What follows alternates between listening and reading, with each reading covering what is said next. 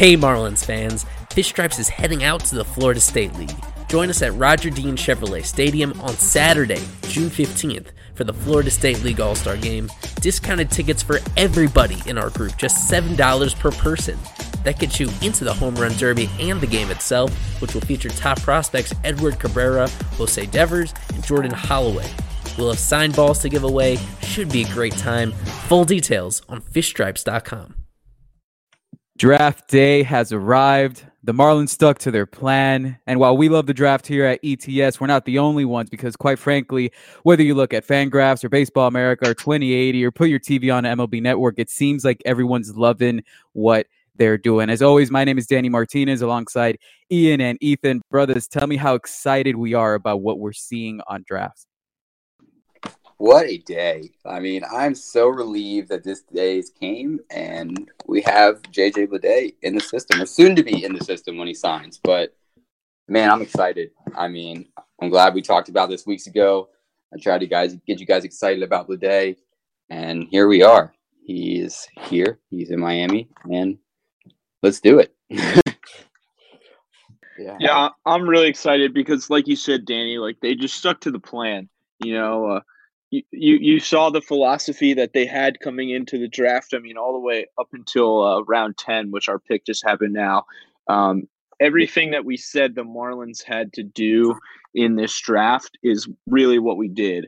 And we'll get to that as we look at, the picks individually and stuff. But, I mean, it's just it's very exciting. And I'm so excited about Bleday, like Ian said. And I think we did a really great job of doing what we needed to do. And it's good to see that the awareness that the front office had of the system and what they needed to do. Yeah, and it's beautiful to see. And I really, it's not to even put shade on the other ownerships, but when was the last time that we went through a draft, right? And it's still going, but through the heavy portion of the draft and really could see the plan taking place. Yeah. The underslot versus the overslot, trying to get money, trying to pay off, Nunez that we'll talk about in a second. It was a beautiful method, and they've just done it correctly. They've done it correctly, and we're going to start off at the top because it is Bleday Day in Miami. All right, we're excited about what he brings forward. This has been Ian's guy from the beginning. So, sir, you have the floor. Tell everybody how the franchise changed by taking Bleday at number 4.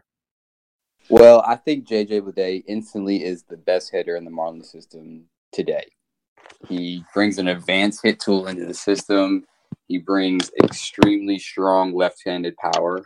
You're always better at second guy off the tee, right? Uh-oh. Wow, that one's way off the tee. He stripes it to right and into the pen. JJ Bleday leads the nation in home runs. He profiles as a right fielder as of right now, but a strong right fielder. This kid can really play the game. I know everybody was excited about Andrew Vaughn for a lot of the year, and with correct reason, the kid can tear the cover off the ball. But I think JJ Bleday was the absolute right pick for this Marlins system.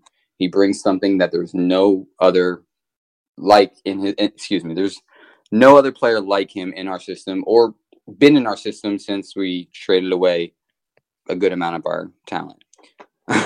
But the reason I'm so excited about this kid is just the constant work he's put into his career.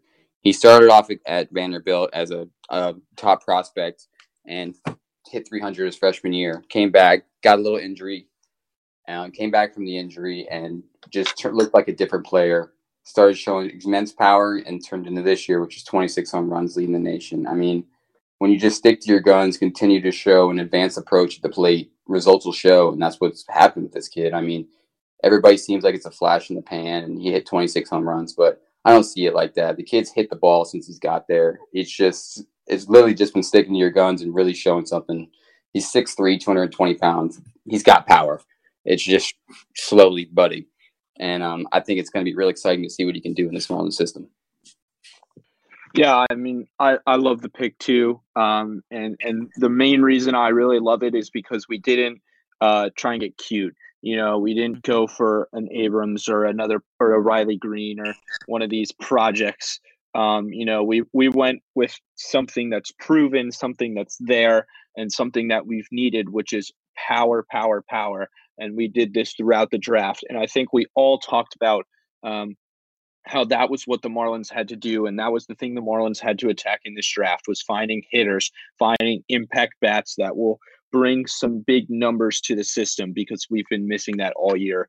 And Bleday brings some of the biggest numbers. I mean, like Ian mentioned, the 26 home runs. He's leading the country in home runs, and he's just been fantastic. And I think the really great thing is he plays at a great program in Vanderbilt, which has produced a lot of MLB talent, especially of late. And he goes up against the best pitching in the country on every night. He goes up against the best talent in the country on every night. The SEC is the best conference in the country. And the fact that he's shown the ability to hit it not only in college, but in the SEC and at a premier program like Vanderbilt, shows that this guy's ready for the pros. And I couldn't be more excited about it. I mean, because of the player, but also, I mean, how great of a baseball name is JJ Bleday? Like, it just kind of flows together and rhymes, and it's perfect. I can hear it rolling off the tongue of Vin Scully right now. So it's exciting. He's a baseball player, and he's going to come in and just have a great impact in our system right away. I mean, this kid can really play the game of baseball. So I'm really, really excited about this pick, and I think it was the perfect pick for where the Marlins are at right now.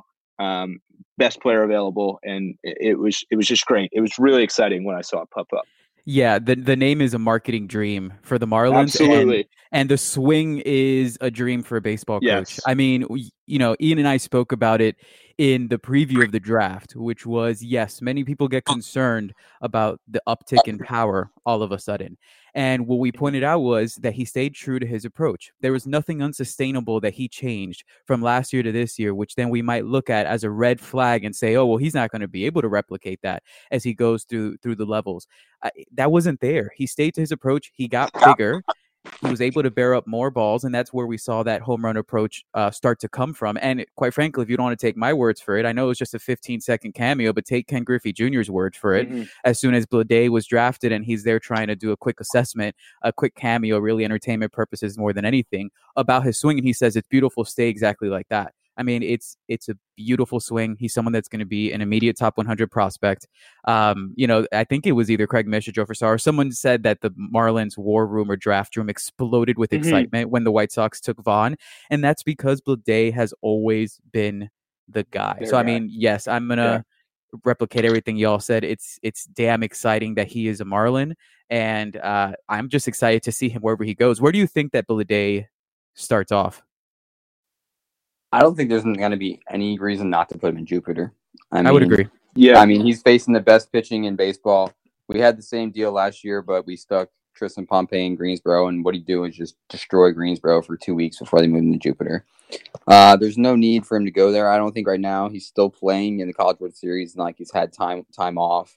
I think he's going to come in and go and move straight into Jupiter. I mean, they need the power, they need the bat, so I don't think it's going to hurt his production or his the way his career starts. So yeah, that's what I believe.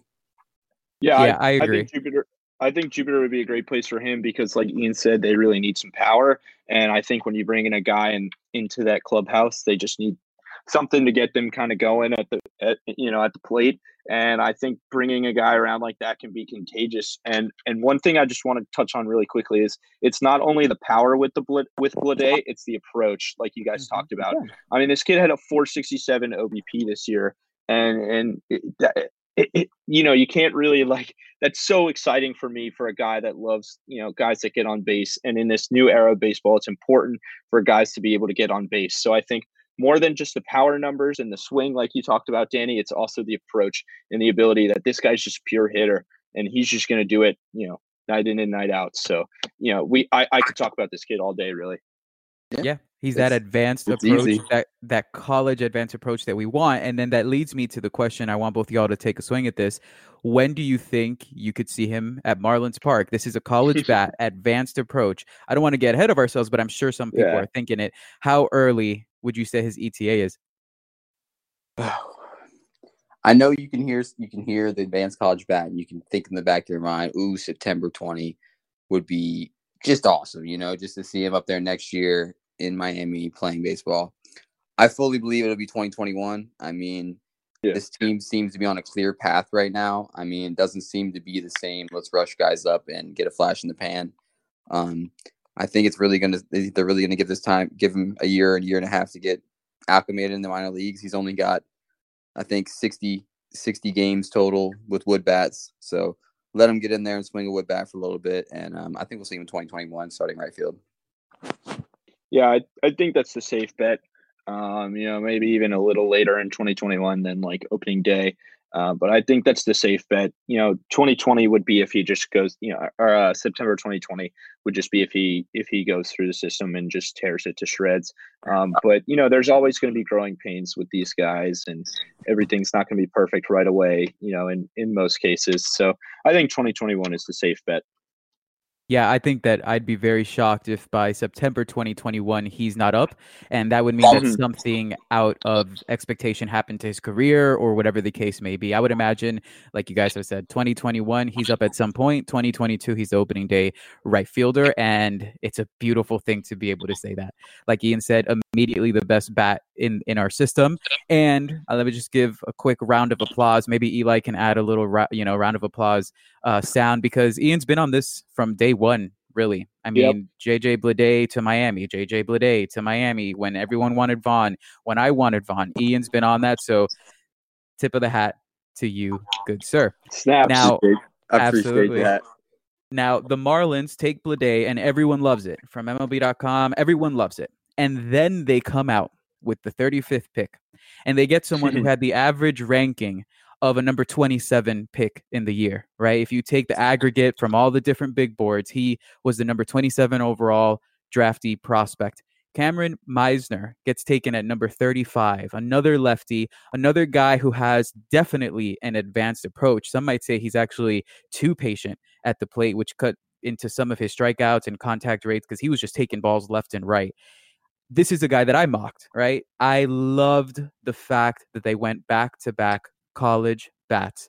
And I'll let y'all talk a little bit about Misner, but I just want to give this one quote that came from Carlos Collazo, who's fantastic with Baseball America. He said, if Misner had hit this spring, and the anticipation was that he was going to be a big bat this year, if Misner had hit this spring, he could have been a top 5 kind of guy. So on pure talent, the Marlins have 2 of those guys now from this draft. Very impressive. That's absolutely the way that I felt about him, and that's why I was thrilled that he was the pick. What are y'all's thoughts on it? I think what you said right there, what Carlos Collazo said, is he could have been JJ Bleday right now if they would have took the different routes on this 2019 season.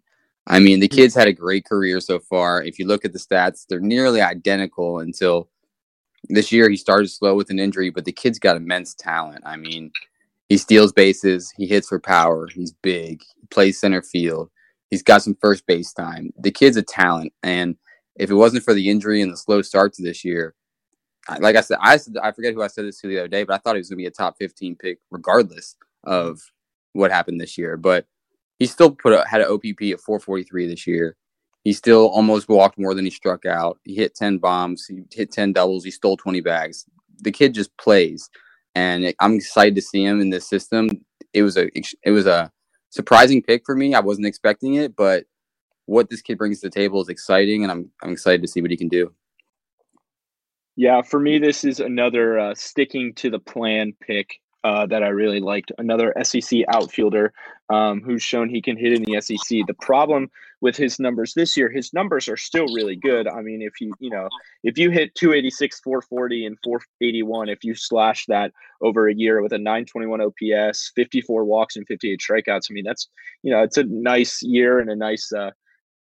Really good stat line, and the reason that people are concerned is because he wasn't that great against SEC pitching, and Ian mentioned that some of it had to do with injury. But I mean, if you look at his numbers in the past, it just shows that this kid has a really great approach, and that's what we need is guys that are going to get on base, guys that are going to hit for power. I'm going to say this a lot on this episode. You're going to hear me saying it over and over again, but that's just because that's what the Marlins did is they went for high guys with advanced approaches that can get on base and can slug the baseball. And that's what we need so desperately in this system right now. And this is just another one of those picks. And like you guys said, like they said, I think on his pipeline profile, it said that he might have the best tools in the draft. The reason he's fallen this far is because of his performance this year. But I mean, when you really look at it, like his numbers aren't even that terrible. So it's an exciting pick. I think it's a really good pick. And it's just, like I said, sticking to the plan, sticking to what we need to do, and a very good awareness by the Marlins front office of what we need in this system, which is power and approach. And the other thing that I really like about this pick is he has experience at first base. And we have such loaded, we have so much talent in the outfield that this seems like one of those picks, kind of like a Tristan Pompey, where you could see him make the transition to first base, I think, very smoothly, because he's spent time there, and it's something that we need. It's a hole in the system right now is first base. So with that hole open, if he produces and as a way to get him to move up, they move him to first base, I think that would be awesome. So I really like this pick. The thought process behind the pick. Don't really know too much about the player, to be honest with you guys, but the thought process behind the pick is what I really like about it. Yeah, they stuck to the plan. I mean, you're going to keep saying that. I'm going to keep saying that. Ian's going to say it. Yep. College bat. And then what did we not have in this system was power and lefty. And now they got two at the top of the board. I mean, it's a beautiful thing. The guy's 6'5". He could easily transition to first. He's already played first, like Ethan said. I was, again, ecstatic with it. And I think that when we look back at this draft, he might be someone that individuals actually consider a steal to be able to get him all the way at number 35. Before we go to Nunez, anything else on that, Ian? No, I mean, I completely agree on the steal. And almost it's like a steal like we got in Banfield last year. But this is a great pick for the team. And this is another guy we could see in Jupiter real soon, along with Jason today. Right there with you. Yeah, I think he might not start in Jupiter right away like Bleday will, but I mean, to show you something, Joe said this pick could be huge. So that's when you know. That's the stamp of approval, man. Yeah. Exactly. If Joe likes it, then there you go. It's a win. Oh, all right. So this is my draft darling, and he ended up being my draft darling, not only because I spoke about him in the preview, but because when the pick was made, Marlins Twitter just decided to jump off a cliff for a quick second, because there were guys like Matthew Lugosto on the board.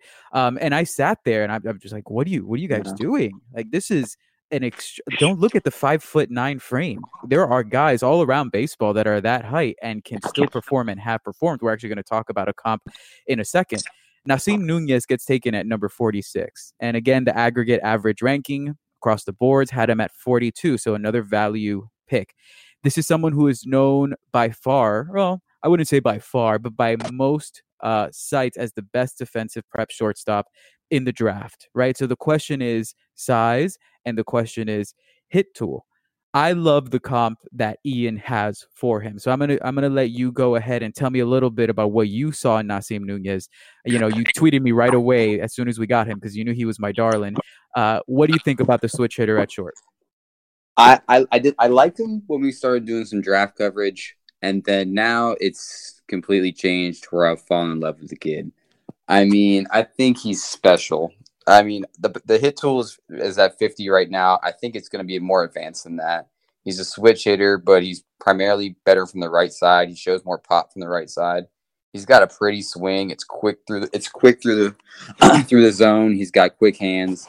I mean, talk about it defensively. I mean, he's even better. I mean, the kid just loves to play baseball. He's been posting videos all week about just loving the game and wanting to play ball. But the comp we're talking about here is Ozzie Albies. It's an easy comp looking at the size and measurables of the kid, but he could be the same type of player. Ozzie didn't hit a home run in the minor leagues until he was 20 years old. This kid is 18 years old. He's going to spend 2 years in the minor leagues. Ozzie showed this 20-something home run power last year, but he sold out for that power. It's not a sustainable power in my eyes. I mean, he struck out a lot more than he should have. He could have had a great double. He could have had 50 doubles last year if he wanted to sell out. And it's showing now. I think this kid has that same kind of ability without having to show out. His power sits at 30 right now, but Fangraphs has that at his peak at maybe 50. So that's special. 5'9", 160 pounds with elite defensive ability at shortstop, showing power.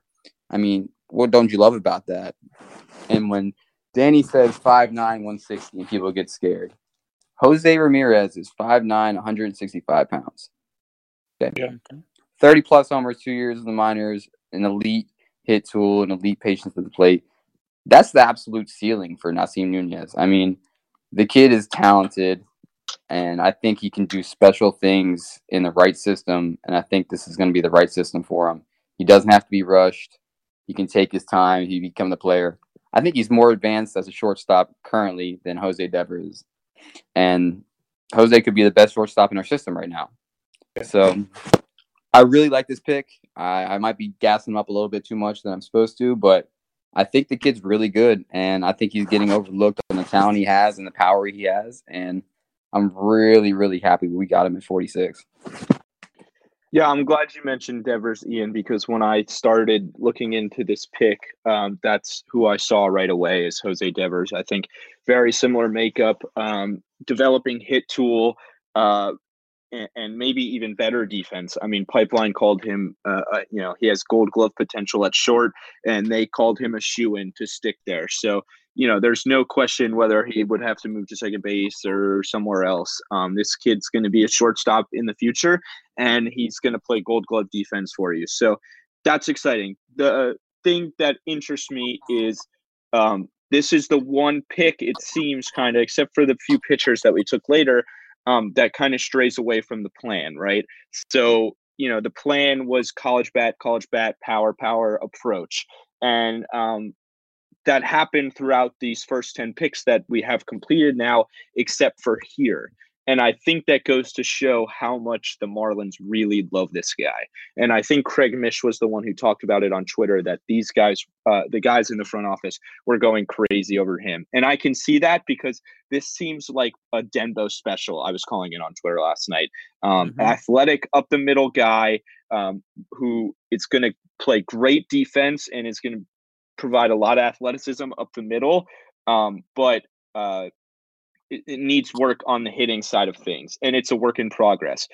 So that's why it kind of reminds me of Devers, and Devers can hit. So if he can turn into a Jose Devers type guy, or like you said, Ian, if he can kind of make an Albies-like impact, I think that would be really, really. I mean, that would obviously be, if he becomes Ozzy Albies, I mean, that would be amazing. But I think it's one of those projects that Denbo is really excited about, it seems like, and I think there's pretty good value in this pick. So we kind of strayed away from the plan here, which at first I'm like, I don't know about this. Another high school prep guy, project. But it was the second round pick. We didn't take a project with the first pick, and I trust Denbo to work on these projects. So a lot of time to develop. He's only, he's a senior in coming out of his in high school, and he's going to get the chance to develop. So it's going to take a while, but I'm excited for this.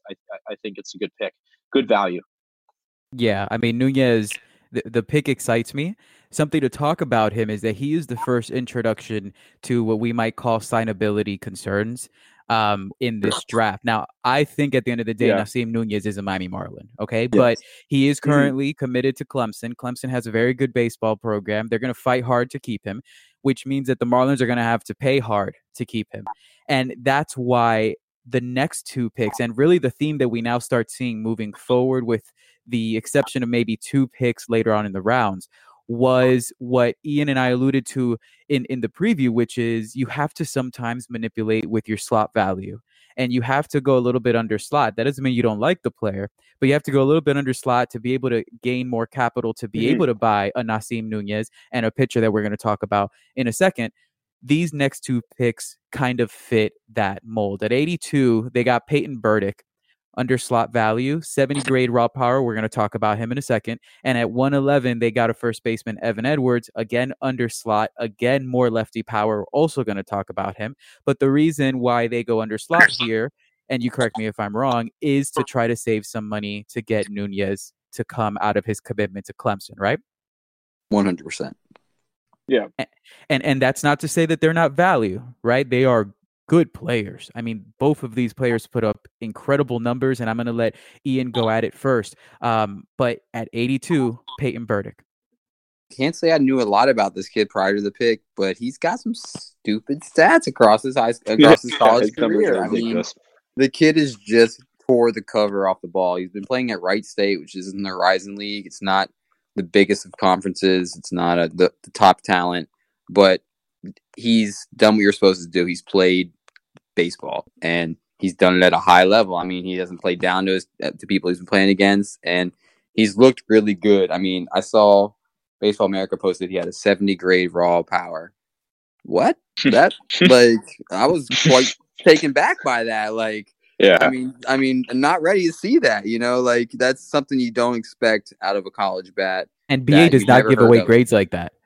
No, exactly. That's what I'm saying. 70 grade is very good. I mean, he has an extremely advanced approach to the plate. He walked 60 times this past year and only struck out 34 times. I mean, he stole 23 bags.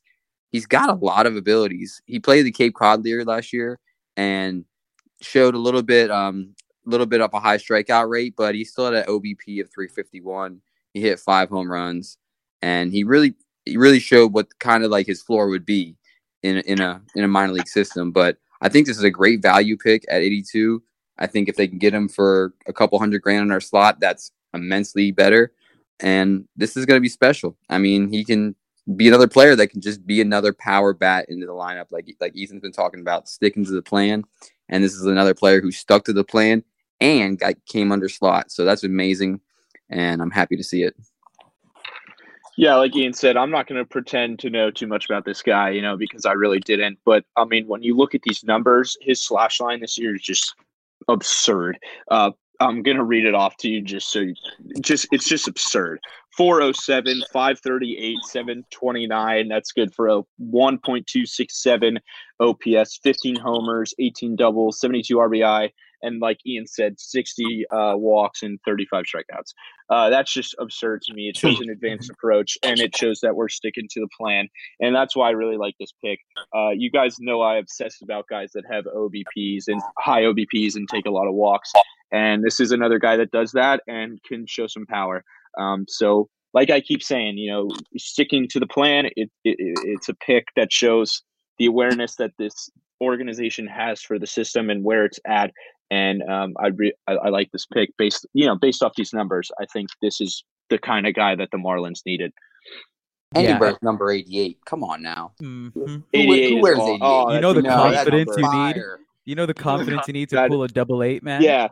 Yeah, or 51, like Bleday. Exactly. Pulling up a linebacker number out here. I don't know what's going to happen with Bleday. If he's going to wear 51 in the majors, I'm excited to see. Denbo's got to let him keep the stash. And he's got to keep the stash, too. Dude, the stash is going to be his selling point in Miami. He's going to sell so much merchandise off the stash. It's going to be dumb. Can we put JJ, his full name, on the back of his jersey? Instead of just Bleday, can we put JJ Bleday so that you read it all every time you look at the kid? Look, it's the least that the commissioner can do after calling him JD Bleday to say the name. I didn't even know that. I didn't even know that. He's, with the fourth pick, the Miami Marlins. So JD, JJ Bleday. Yeah, he messed up twice in the first 10 picks. Come on. So let the guy keep JJ Bleday on the back of his jersey. I'm gonna pair Burdick with the next pick, which is 111. First baseman Evan Edwards, also under slot, more lefty power, 45 homers in 173 games. Ian might have a conversation about him being a JUCO transfer, but I want to really highlight one thing here. The listener could be listening and say, "Oh, great, they just got more guys with powers and holes in their swing." Nope, this isn't the kind of prospect they were targeting. Both of these guys have immense power, and we get it. It might not translate over to the pro level. In college, you should be walking around the same rate that you're striking out. Pitchers don't have that same control. But, man, the fact that these guys are getting on base the way that they are with that power shows that they're not over-swinging. It to me, Ethan, you said earlier, power. I agree. I'll add hit tool. They have targeted hitters that have power, instead of just really loud tools that hopefully we can develop hitting. And I love that. I love that they have said, you know what, we went really volatile before. We're not going to try to teach hitting anymore. You're going to show me that you know how to hit, and we're going to see that power translate. And to me, that's a beautiful situation. Yeah, these kind of slash lines that we keep pulling out. I mean, look at Edwards, 330, 455, 604. Like, that's just a pure hitter slash line. You know what I mean? That's not a pop guy. That's not a Kyle Schwarber slash line who, is hitting 220 but has a 350 OBP and a 500 slugging percentage or, even higher. These are pure hitter slash lines who, might be inflated by the college ranks. I mean, he went to NC State, so he's playing in the ACC, which is a good baseball conference. So, he's facing good pitching. These are just pure hitter slash lines, guys that can just hit the baseball straight up. It's what they do for a living every day, and they've proven that they can do it against stiff competition. 3 of these first 5 or 6 picks that we've talked about, whatever, have played in the two, maybe the 2 best conferences in the country. So just pure hitters up and down this draft right now, and that's what we needed. I mean, I keep saying it, it's like I'm beating a dead horse, but it really is just what we needed, is just pure hitters. And I love what you said, Danny, which is hitters with power, not power guys that have hit. You know what I mean? It's just guys that are so good at hitting that they've developed power over the years. Kind of like, I'm not going to call these guys the next Christian Yelich, but we knew Yelich was going to develop power because how good of a hitter he was.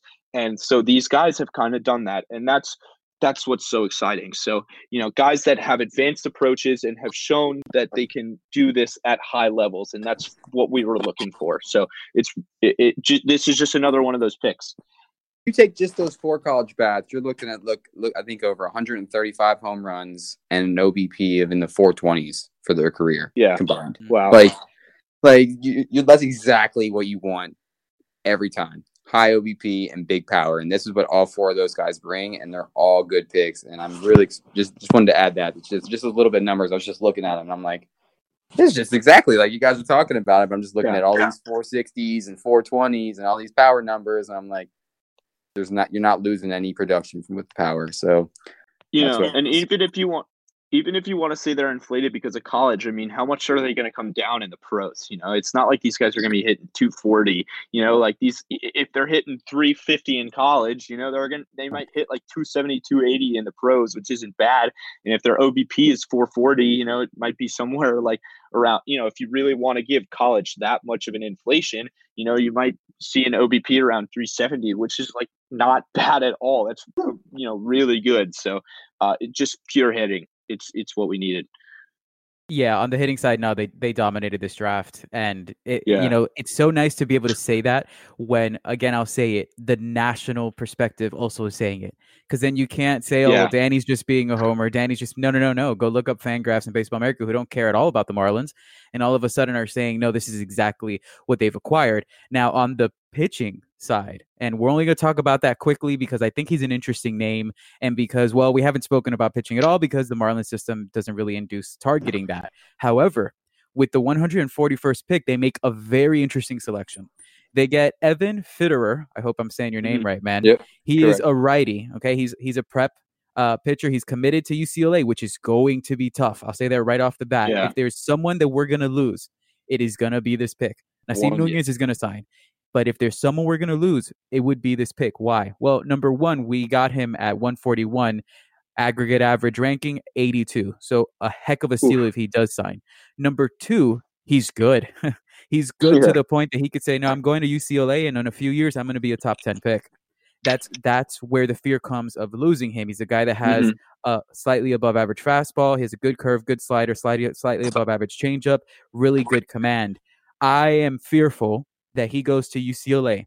But if he doesn't, man, how impressive would that be?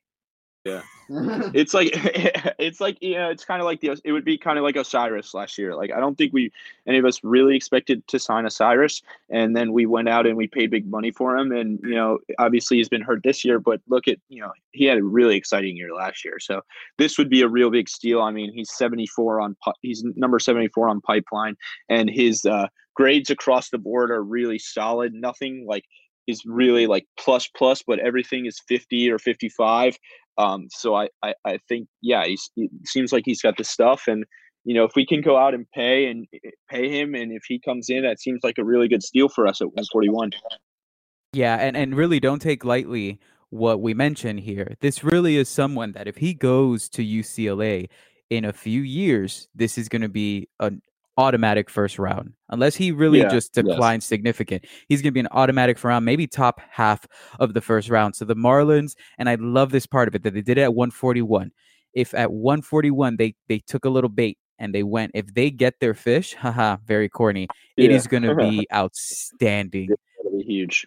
Outstanding. All right, so we're not going to go to too many of the other draft picks. I'll say, if you're looking at the rest of the picks and you're saying, well, this guy's unranked across the board, this guy's unranked across the board, it's because we're saving money, quite frankly, and not in a cheap fiscal way. No, in a way to go find and buy Nunez, in a way to be able to get Fitterer. So, you're going to be seeing a lot of college seniors being drafted in the later rounds. You're going to see a lot of premier signing seniors being drafted in the later round, because you want easy signability to be able to use that pool money for the guys that we mentioned, like Nunez and Fitterer. So that's really the bulk of the draft. With that being said, let's go into grades, right? And I understand that grades have to come at face value. We don't know exactly what these guys will develop to do. But at face value, we're going to start off with Ian. What do you give the current state of the Marlins grade for the draft? I'm going to be the high guy, of course, and be giving the A grade. I think, like we've been saying this whole podcast, sticking to the plan was the key to the whole thing, and it's exactly what we did. We added impact power bats, and we've added guys with high upside. And that's all you want in a rebuild, and that's all this team needed in this organization currently is more bats, more power. Always more bats, more power, and that's what we're doing. And just one more thing on Fitterer. I mean, if we can sign this kid, I think it could be an A-plus draft. Mm-hmm. The kid is an absolute stud. I mean, back on his slot value one last time, it's sitting at currently $340,000 at that pick. So we're really going to have to work to make this happen for this kid. But if it pans out, it's going to be special. He's getting Kyle Kendricks comps with more velocity. That's talent right there. I mean, you can play with that. So if we can get this kid to sign, I'm really, really happy, and it's going to give us an A-plus draft, but I'm going to stick with the A currently. And his frame will give you more velo as well. Oh, man. He already has more velo. His frame will give you more velo if you could develop him at a good age, which is, I'm with you, and don't worry, I think that all the giggles and the laughs that everyone has heard from us knows where our grades are going. But, all right, Ethan, go for it. Yeah, I mean, if the Marlins had done a bad job, I would have said they did a bad job. But they didn't. Yes. They did a really, really great job. And the reason they did a great job is because, like we said all episode, they did what they had to do. They looked at the system pre-draft and they said, okay, what do we need? We need power. We need guys with good approaches. We need pure hitting, and we need guys that are going to be, experienced guys that aren't projects and are proven, and we took them up and down the board. If you really look at it, the only real project that we took is Nunez. And like I said earlier, if we're taking that kind of project with our second round pick, and those guys were that, the guys in the front office were that excited about him, then they're really excited about him, and they're sticking to their gut and their plan, which is what you have to do. I think it was Luke Simpson who tweeted this, that there were rumors that Jeter wanted Abrams and this executive wanted Abrams, but that the baseball side wanted Bleday, and we went with Bleday. And I don't know how true that is, but if that's what's happening, it's showing that we're sticking to our evaluations, we're sticking to what the scouts are telling us, and we're filling the needs. I mean, we went out and we got a couple guys that can play first base, which is what we needed. We had a hole at first base, and we could have gotten, Andrew Vaughn would have been filling the need, but we instead ended up who I think even if Vaughn was there, would have been the best player available. And I think we did a great that first pick was awesome. I'm really excited about Bleday, and I think we're not in a position yet where we have to take needs, you know what I mean, with our first pick. I think what we had to do was take the best player available, and we did that. Our system on the offensive side of the ball isn't great yet. Let's just all be honest. But I think this will help us take a step towards having a really good hitting system. So I think the Marlins did a great job. And like I said, if they hadn't done a good job, I would have said it, because I've been disappointed with Marlins drafts in the past, and I've been critical of them. I was critical when we took Trevor Rogers over Alex Faedo. Rogers has panned out, but I would tell you guys if we did a bad job, but we did not do a bad job. We did a great job. And if you want me to give a grade, sure, I'll give it an A, because whatever, you don't really know how the draft is going to turn out. It takes 3 or 4 years to find out in any sport. But if, based off the philosophy that we went into this draft with and the execution of that philosophy, it's a clear A. Yeah, and listen, it's not lip service when you say that. Like, I know I'm the eternal optimist. Ethan and Ian, if they had messed up, they would have told you. and definitely, yeah, Ethan, it would. right off the bat. If we would have drafted Vaughn. So. Yeah, I mean, if we had taken Abrams, like Abrams would have been a fine pick, but I would have been pissed. Right. If we had taken Green, I would have been pissed, and I would have told you guys about it. But the fact that we took Blade, like you said, Danny, it's perfect. Yep. And here's the thing, the beautiful thing about podcasts, unlike Twitter, we can't go back and delete stuff. You could go and listen to us say exactly what we wanted to happen, and it's exactly what happened, which is why we cannot now all of a sudden, if they had taken Abrams, like Ian and I literally made a joke about it at the end of the other recording about, if he's the pick, we couldn't have gotten away from this. My grade is an A as well because they did what we needed them to do. The only way that I see this draft not ending up as an A is if those signability concerns go the wrong way. Right. All of a sudden, right? If Nunez, which again I think would be doubtful, but if Nunez doesn't sign, this is no longer an A draft for me personally. It might be for some, but not for me. If Nunez and the pitcher doesn't sign and Fitterer decides that he's going to go to UCLA, I mean, it lowers the value, but we can't, live in those hypotheticals yet. They drafted them. They have to manipulate. It seems like they're manipulating the slot value really, really well.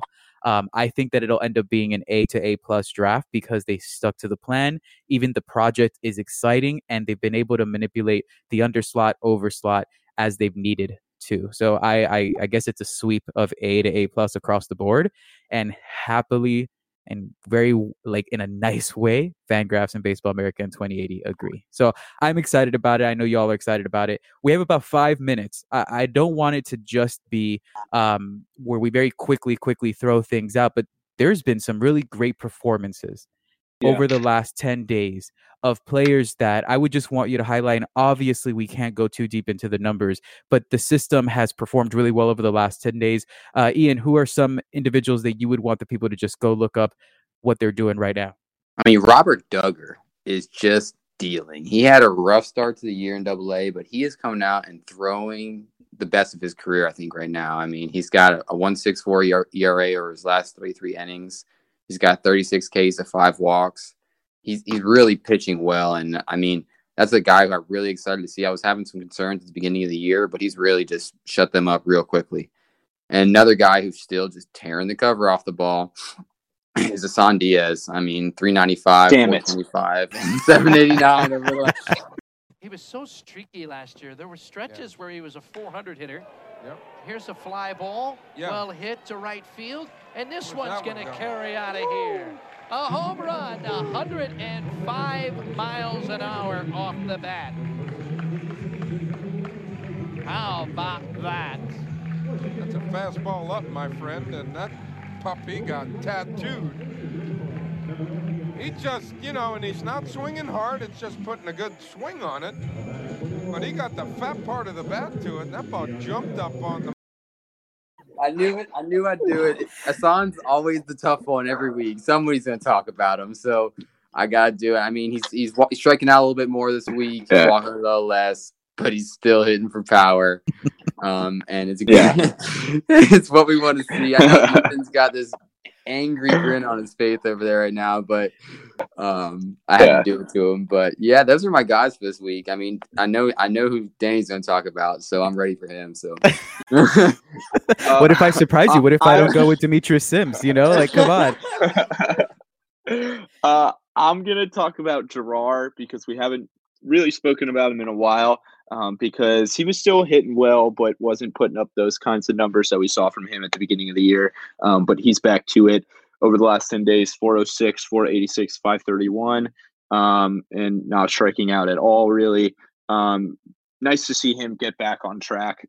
Isan, obviously, one thing I want that deserves to be mentioned is that Brinson is holding pretty steady at under 30% strikeouts right now. He's got the night off tonight. And I think he kind of slowed down just a little over the weekend. So I think it's good for him to get a day off. But 27.2% K rate right now. He's hitting 294, 384, and 4D6. So still showing some power. He's at 125 plate appearances. So keep him down there, keep him working. I like how he called up Riddle over him. And one guy that really deserves to be talked about is Braxton Garrett. Over the last 30 days, 23 innings pitched, 1.57 ERA, 10 walks, and 26 strikeouts. He's been really good all year in limited innings. And I think despite the injury concerns, I think he's a candidate when one of these Jacksonville spots opens up as the trickle down kind of happens with guys getting called up here. I think we'll see some pretty soon. I think he's a candidate to go up to Jacksonville because he's been really good. And yeah, Sierra's off to a nice start in New Orleans. Scott has been hitting a little better recently and had a walk-off home run the other night. I know I'm doing exactly what Danny said not to do, which is touching on a bunch of guys. But I think those guys, I'm happy to see Brinson not striking out a bunch and under 30% and hoping it was like 26 recently. So I hope he can stick around that area. And like I said, keep him down there. Let him keep working. He's performing well enough. And, the hitting started to heat up a little bit recently, and that's good to see. Hoping Monte's back soon, and congratulations to Monte on the engagement. Absolutely. And we hope you're back soon, brother. Congrats on the engagement, man. I'll play mop up here. Victor Mesa is still not where we need him to be. But over the last 10 days, he's gotten 10 hits. A few of those have been triples, walking 3 times, only struck out 6 times. So he's still not where we need him to be, but they're showing signs of life. I was going to touch on Connor, but you did a good job of touching on Connor, so I'll touch on my guy. Demetrius Sims just keeps hitting the ball. 387, 500, 774, 2 homers, 6 extra base hits, 7 walks to 9 Ks. It's nice to see him get that promotion and then just continue raking. On the pitching side, Yams is doing what he has been doing, quite frankly, over the last month. 35.1 innings pitched, 255. 8 walks to 30 strikeouts, and Zach Gallen just continues to be Zach Gallen. So much to the point that actually Baseball America did somewhat of a pseudo update to their rankings. And for those of you that love top 100, Zach Gallen is now a top 100 prospect within the Marlins system. Him being added there actually now means that there are at least three top 100 players in the Marlins system across different sites.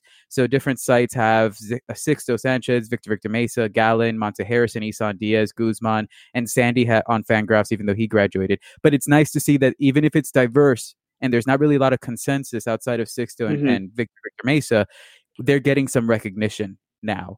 Actually, JJ Bleday is going to probably be a top 100 prospect.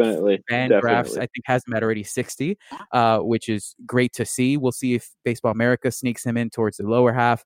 But it's just nice to see these guys getting the respect that I believe they deserve and that people have overlooked them for. And I'll also just add, it's going to be a crying shame if some of our pitching doesn't get into these midseason updates. Yeah.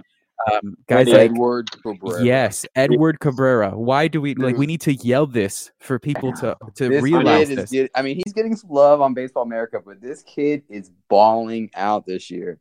And I've been working on an article on him right now. I've been busy this weekend. It should be coming out soon. But people need to know this kid is for real. Yep. And really one of the best prospects we got pitching-wise in our system. And I think he's getting clearly overlooked right now, but he's on the upward trend.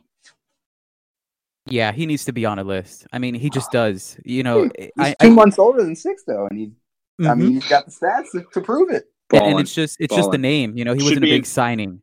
Yeah, he should be in Jacksonville soon. He's another guy that I think he's the first one up. He's just letting everybody know: Brax tonight, Duggar tonight, Gallen tonight. Love it. Exciting night. Love it.